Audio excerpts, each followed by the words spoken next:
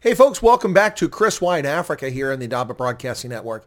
Well, President Cyril Ramaphosa spoke today, and as most of us predicted, it was not going to be a pleasant outcome for South Africans. Well, what do we have now? Let's see. Ramaphosa announced level 4 lockdown adjusted. What does that mean? Your guess is as good as mine, but he listed a raft of brand new restrictions to constrain South Africans to steal their liberty. And of course, two key things came out in this. Number one, it's your fault, South Africa. That's right. And oh, by the way, the National Coronavirus Command Council and the African National Congress has done a bang-up job taking care of everybody, ensuring that the best outcomes occurred. Sure, mistakes were made, Ramaphosa said. Sure, mistakes were made. Here and there, we made a mistake. Are you high? The entire National Coronavirus Command Council, the endless extension of a state of emergency is unbelievably stupid. You've accomplished nothing at mitigating these circumstances. You've made it demonstrably worse. And when you've had an opportunity to improve things, you sat on your collective derrieres and did nothing, African National Congress and Cyril Ramaphosa. Patting yourself on the back is a shameful act. Instead, you should admit your colossal failure in the face of the pandemic, the ANC. Let's take, for instance, the Charlotte Maxeke Hospital in Gauteng. That's one of the major hospitals in South Africa. What happened there, folks? What happened? A major fire broke out there weeks ago.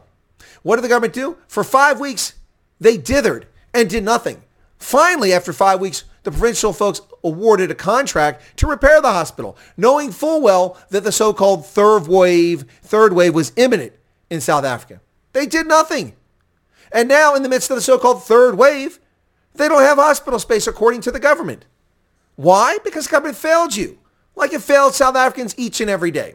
But let's do a rundown now of the level 4 adjusted lockdown that now affects all South Africans as of midnight today. It's already midnight in South Africa, past midnight at this hour. So this lockdown is already in effect. And I'll run through.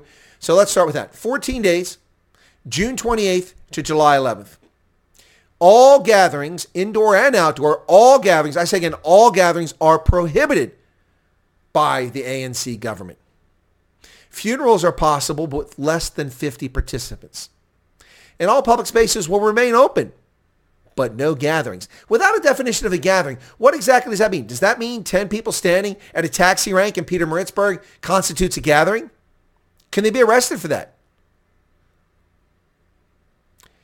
The curfew is in effect from 9 p.m.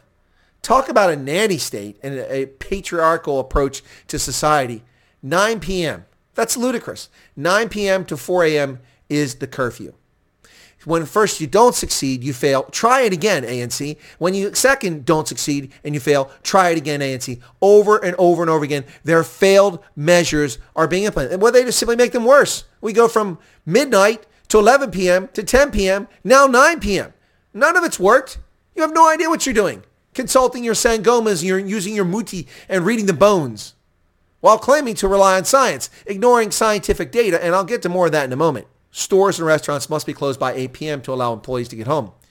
Alcohol sales are banned, not restricted, outright banned once again. Despite begging from the Beer Industry Association of South Africa, the government decided to ban alcohol because they know better than you, because all 59 million of South Africa's population are obviously irresponsible with alcohol. No, because of a small minority and because of the idiotic, childish nature of the ANC, alcohol sales are banned.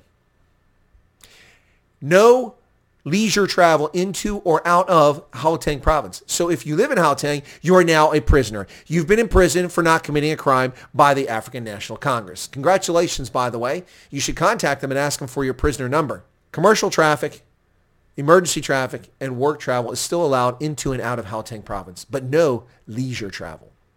Old age homes will face restrictions on who can come and when they can come. It was not defined by the president. Restaurants may not serve guests. Here we go again. The restaurant industry in South Africa virtually collapsed under the foolish behavior of the ANC for the past 17 months, and now they do it again. Restaurants cannot have guests. They can have takeaway and delivery service, however. Effective this week, in the midst of students writing exams, all schools will be closed starting Wednesday, the last of them by Friday this coming week. This despite the fact that this government has assured us that they've inoculated teachers. So if you've inoculated teachers, the people at risk, and children aren't the issue, then why are you closing the schools yet again? Give me a second while I consult the Sangoma. Can you roll the bones for me over there? Oh, sorry, that was just Leon Schuster. My confusion. My apologies.